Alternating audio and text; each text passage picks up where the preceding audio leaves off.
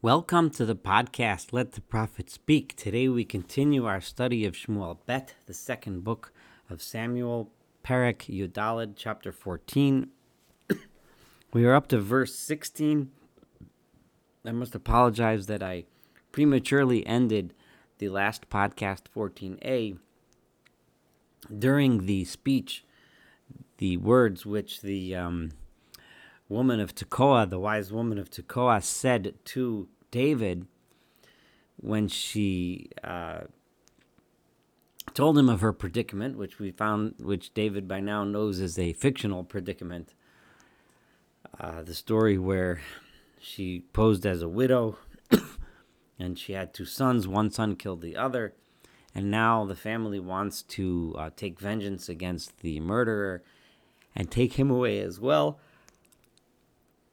which would leave her bereft of any heir, and her deceased husband would then have no heir to inherit his property, and her and she would be lost of everyone. And David said, I will help you. I will make sure that the family doesn't harm him. So then she said to the king, well, then why are you not reconciling with Avshalom, your son? True, what Avshalom did to Amnon was bad, but it's done for the sake of the people of Israel, for the sake of the nation. You should reconcile with him, invite him back, bring him back, because we don't live forever. At some point it will be too late, and reconciliation will become impossible. She continues the speech in verse 16 by saying, Ki yishma hamelach la'atzil et amaso mikafo ish, because the king has listened to me, that he agreed to save his maidservant, in other words, me, the speaker, from anyone who would harm me, lahashmiroti v'yatbani, would harm me and my children yachad together, minachat elokim, from having inheritance in God. So if you are so worried and so concerned to save me and my son from being harmed and from being prevented, the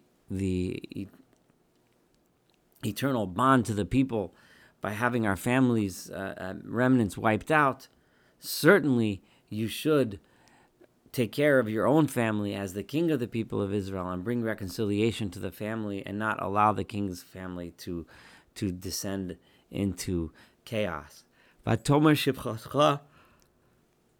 So your maidservant said to herself, let the words of my master the king, lemenucha, be words that provide comfort to the people. I brought this story to you, I said this story to you because I wanted you to encourage you, to bring peaceful, encouraging words to the people. Ki kimalacha Elohim, because you are like a messenger of God. Kain Adoni Hamelach, so are you, my master the king. Lishmoa hatov v'yara, you can listen to the good and the bad. In other words, you are a good judge. V'Adonai Elohecha yihi imach, and the Lord God, the Lord, should be with you. I brought this to you so you should make the wise and kind and good decision for the people of Israel. And so ended her speech. So in verse 18, Vayan HaMelech, the king then answered, Vayomer el Isha, and he said to the woman, Al not tichachadi mimeni davar. Don't hide from me anything. Asher anochi shoeloscha, because I'm going to ask you a question. Vatomer el Isha yidaber no Adoni HaMelech. Go ahead, my master the king, speak. I'll answer your question honestly. Vayomer HaMelech, and the king said, Hayad Yoav itach b'chol zos. Is Yoav involved in all of this? Was he the one that put you up to this? Vatano Isha, and the woman answered, Vatomer, and she said, Chei nafshecha Adoni HaMelech, by the life of your soul, my master the king. Im ish lehemin ulahasmil.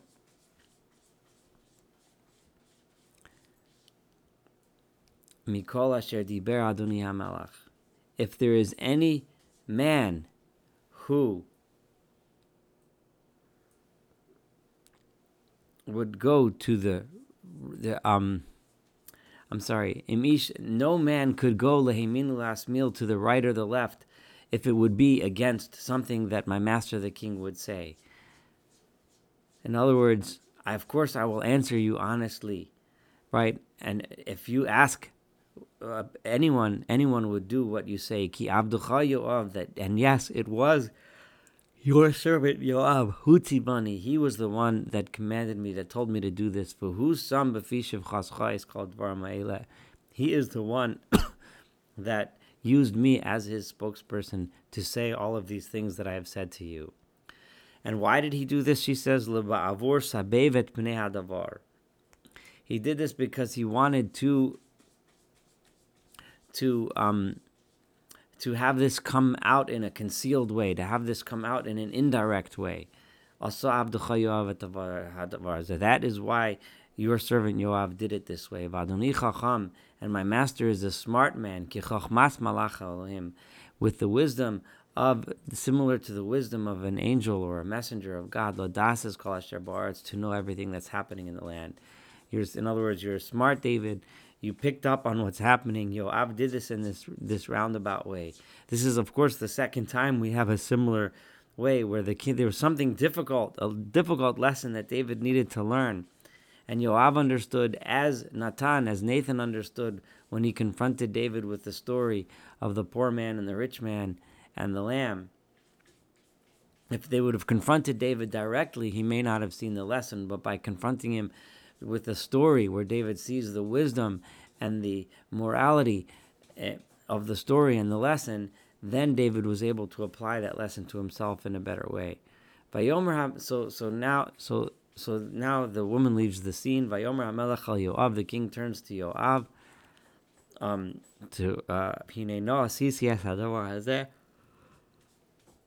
and he says, yes, I will do this. Bring the boy back. Bring back my son Avshalom.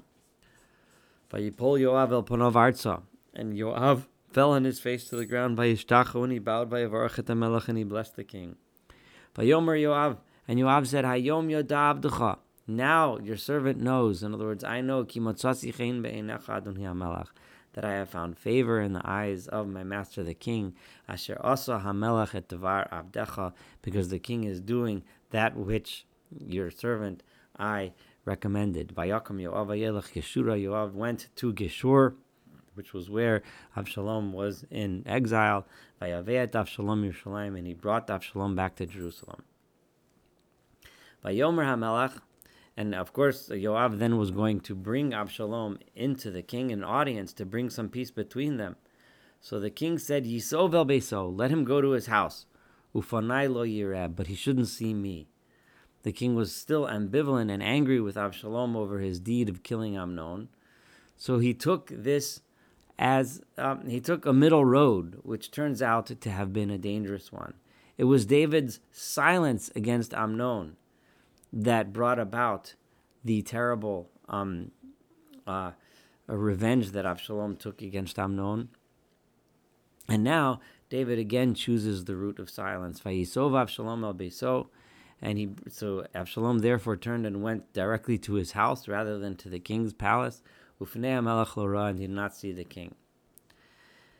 So here we have David brought him back, but the reconciliation didn't occur.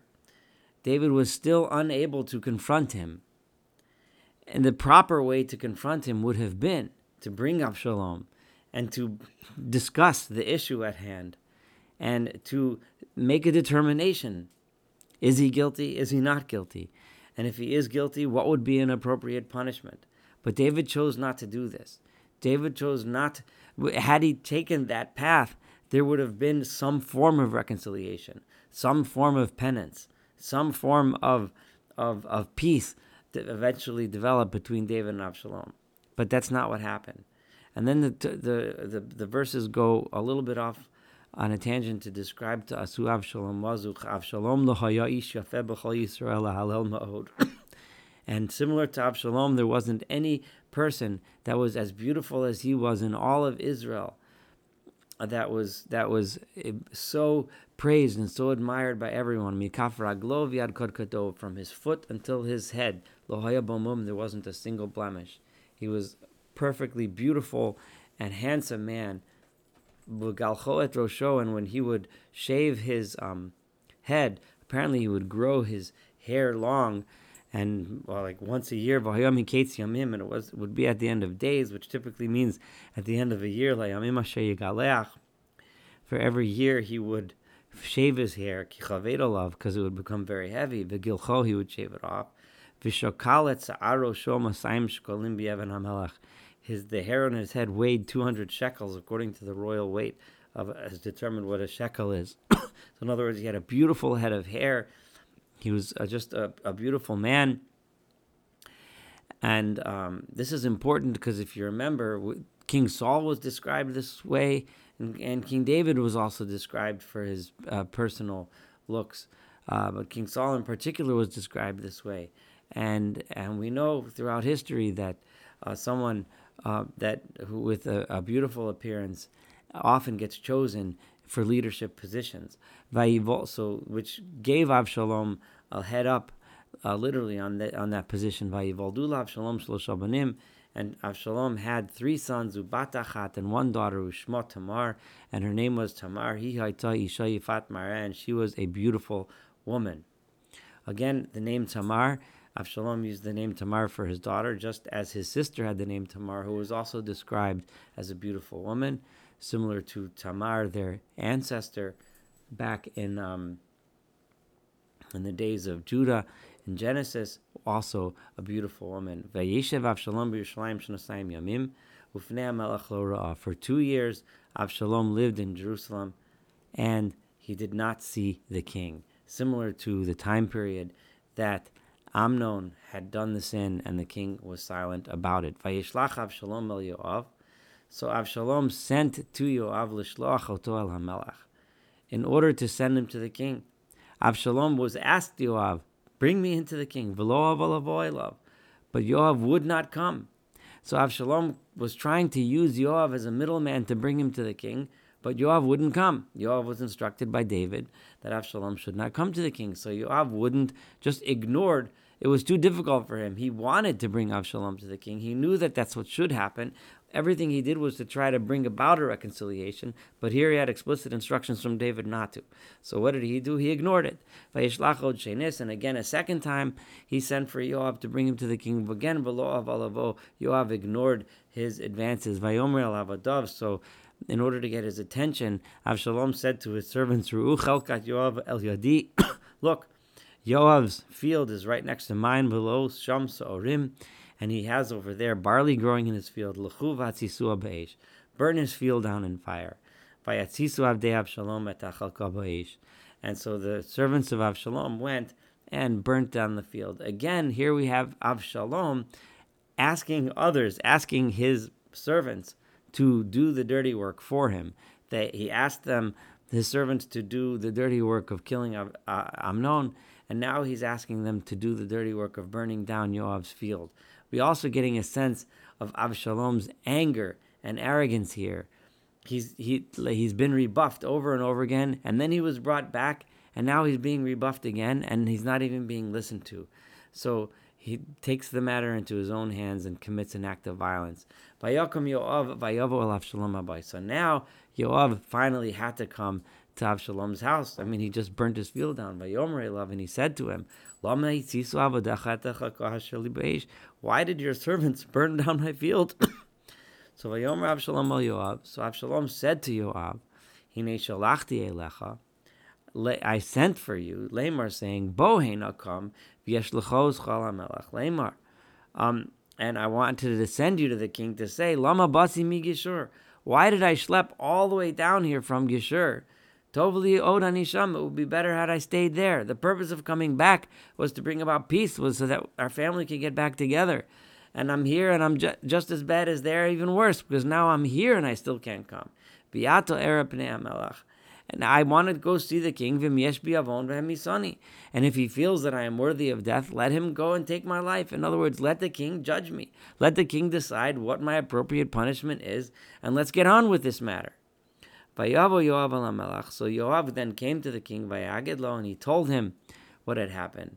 So vayikro el Avshalom, he called Avshalom, vayavo al hamelach, he came to the king. Vayishtachalo alapav artz lifnei hamelech, and Avshalom bowed to the king. Vayishak hamelech la'Avshalom, and the king kissed Avshalom.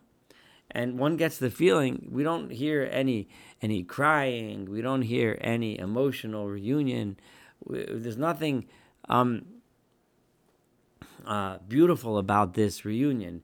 It was as forced can be.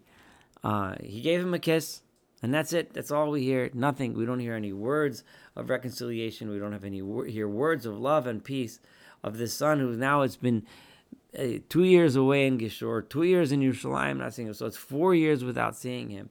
And all David can do is give him a kiss, and that's it. That's all we have. So this David's failure to bring about some form of reconciliation, even punishment of Avshalom for his deed, nothing. The silence, the doing nothing, again comes from David's guilt. Remember, David also ordered someone's death. So David felt he couldn't punish Avshalom, but he still was angry with him for what he did. So David was again stuck, wallowing in his guilt and unable to move on, which then will bring about a further deterioration of David's family, a further catastrophe for the monarchy, which we will continue to read as the story continues to unfold. Thank you so much for studying chapter 14 together. Looking forward to studying chapter 15 and, of course, the rest of this beautiful book of Shmuel together.